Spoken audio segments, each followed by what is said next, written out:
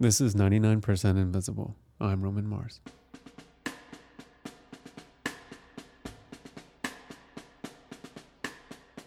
The hotel on the very prominent corner of Touhy and Kilbourn Avenue in Lincolnwood, Illinois, used to be the town's most famous building. The first Hyatt hotel in all of Chicagoland. Premier accommodations. Top-notch restaurant. It was swank. Roberta Flack stayed there. Barry Mannilow stayed there. Perry Como. Michael Jordon stayed there on his first night in Chicago. And every 13-year-old boy in the area had his bar mitzvah there. The hotel was built in 1960, and it looks it. So if you're wondering how much potentially anachronistic lounge music I'm going to cram into this episode, oh, it's going to be a lot. Then, slowly, over time, it became Lincolnwood's most infamous building. It changed hands, got seedy and run down. It was the home of the Midwest Fetish Fair and Marketplace Convention. There were drug-fueled sex parties attended by shady Chicago politicians later convicted of things like extortion. And, of course, there was the convicted mobster Alan Dorfman, who was gunned down in the parking lot. But that's not why everyone in the area knows the building. If you know nothing of its history, it's still pretty hard to miss. Because it's purple. Really, really purple. Growing up nearby, I always thought it was really, really ugly. Lots of people did. To be fair, lots of people didn't, but everyone had an opinion about it. But Gwen Macsai, that's who I'm talking to now, by the way, noted essayist and public radio host, and she even created a sitcom once. She has a secret about the Purple Hotel. My father designed it. My name is John Macsai. I'm a retired architect and former professor at UIC. I designed a lot of... Just the building we're talking about. Huh? Don't interrupt. I don't have time for the long bio, Dad. Okay, I designed a lot of apartment buildings in Chicago. We're here to talk about the Purple Hotel. I need you to say, I designed... My name is John Macsai. I'm an architect. I designed the Purple Hotel. My name is John Macsai. I'm an architect, and I was the designer of the Purple Hotel. Finally. Now, you have to understand that when I say the building is purple, I don't mean the kind of purple of, say, an iris or a plum. It's purple as in lavender. Lavender purple glazed brick all over pretty much the entire thing. Which, needless to say, makes it stand out. Depending on how you look at it, like a prized jewel or a sore thumb. You know, that's one of the few buildings that if you see it once, you know, it's you've seen it forever. You can't, get the image of it out of your mind. It is so purple that after it changed hands, the new owners renamed it the Purple Hotel. WBEZ architecture critic Lee Bey.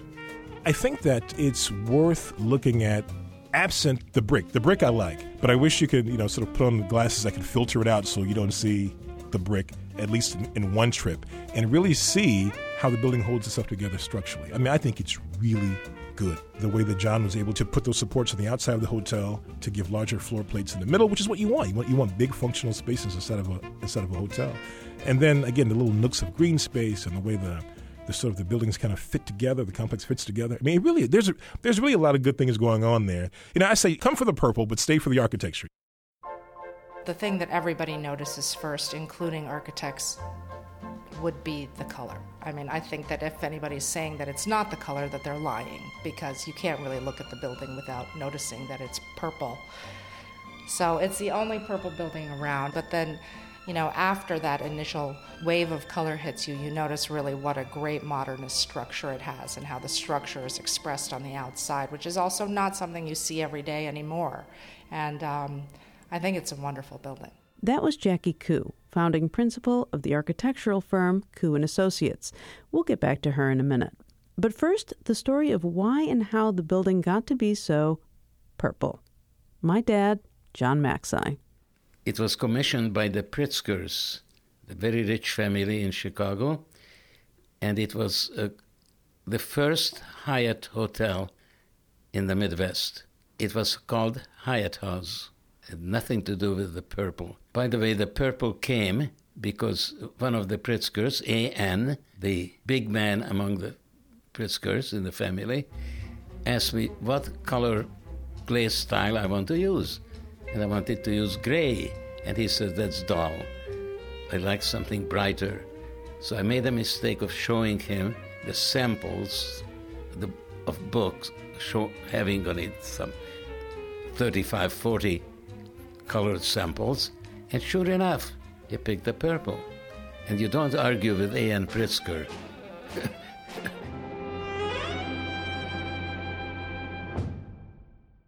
My father tells me this story, but I suspect differently. He's always gravitated toward bold color choices. Our current argument is over bright orange balconies on a building that we always pass. He loves them, and I hate them. When I was growing up, his favorite color was blue, a color that to me is suspiciously close to purple. In fact, every house we ever lived in, brick bungalow, summer house in the woods, suburban barn-shaped house with mustard-colored siding, all had bright blue front doors that my father painted. My elementary school bus driver used to call me Blue Door. Upon interrogation, my father coughed up his strange Hungarian logic. In the Near East, where ultimately I come from, the blue color on the doors, blue and green, is to keep the evil spirit away. So that's the reason I always painted the entrance door of our houses blue, to keep the evil spirit away. And it did. Do you think it worked for the hotel? Blue was picked. So you don't think the purple kept away the evil eye from the hotel? Not really, because there was a murder in the hotel. Actually, there were two, but I digress. The beauty of that building is the exposed concrete frame, how the columns are pulled out of the structure, showing this. It's like a human being whose skeleton will be on the exterior, partially. That would be weird, right? Well, that's the way that building is. The columns are pulled out, the slabs are slightly pulled out. It's a building which reveals its structure. And that is architecturally the interesting thing about it. The purple is totally irrelevant. It could be green, okay? It would be the same good or bad building. So as an architect, I have to ask you, this is a perfect example of what the difference between what the public sees and what the architect sees. Oh, absolutely. Because the public sees purple brick. The architect is sitting here saying the purple is so unimportant in the scheme of the building. Exactly. It means nothing. It's just such a tiny thing. But to the public, that's all it is. That's right, because the public is ignorant. Truly ignorant. Well, you can't really argue with him there. But in our defense, and I count myself as one of the public in this scenario, it's really, really purple. And despite how far the Purple Hotel fell from its original glory, the dilapidation, the murder, the drug-fueled sex parties, and a demolition order, it was not torn down. Time passed. The economy fell to pieces. Mid-century architecture slowly came back into vogue. Mad Men was on TV. The purple brick was kind of retro cool. A light, however dim, was starting to shine on the building and its future. Then, the Purple Hotel was nominated for landmark status, a place on the historic registry. There was talk of finding a buyer, talk of renovation. And then, while I was searching and interviewing for this very story, the Purple Hotel went up for auction. There was a lot of pomp and circumstance in the beginning of, the auctioneer yelling and saying, "Are you ready?" And in the booming voice, and then really there was only one bidder. So. And that bidder was Jack Weiss of Weiss Properties in Skokie, which happens to be right next to Lincolnwood. He bought the Purple Hotel.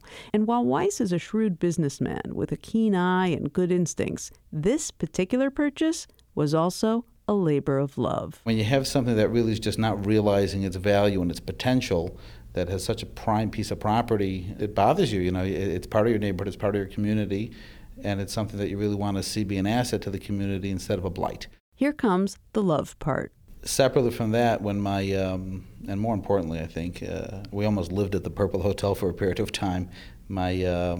When my grandfather had passed away and my father was saying the traditional Kaddish. That's the Jewish prayer for the dead. There was no synagogue anywhere in close proximity to where he lived at the time.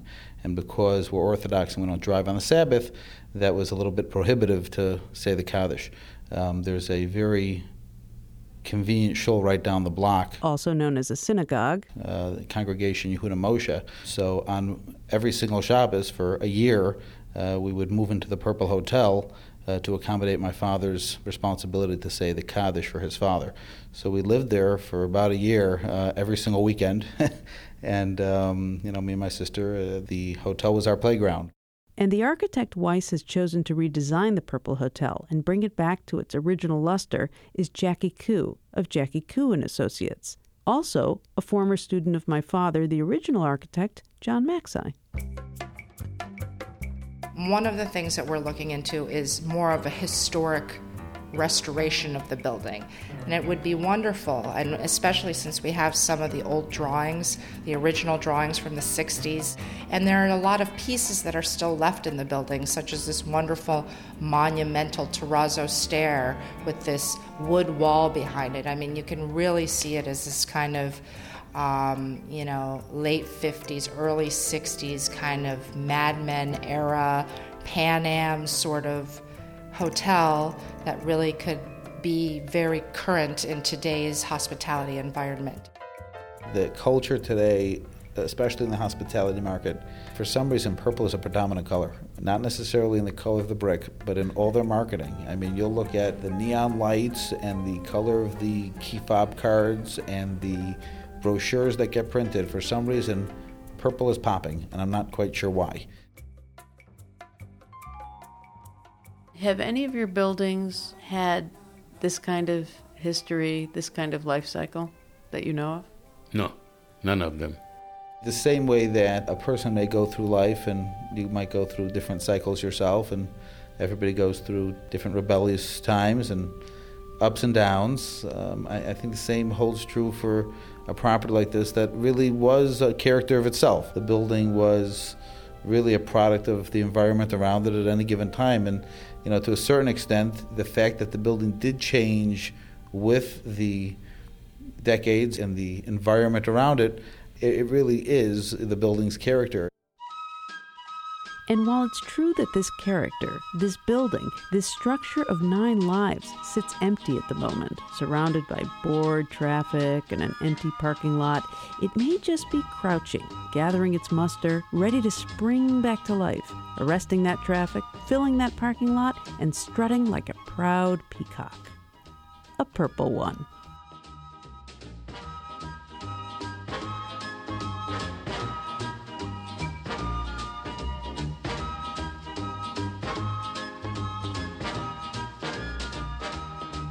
"99% Invisible" was produced this week by Gwen Macsai, host of Resound from the Third Coast International Audio Festival, with a little help from me, Roman Mars.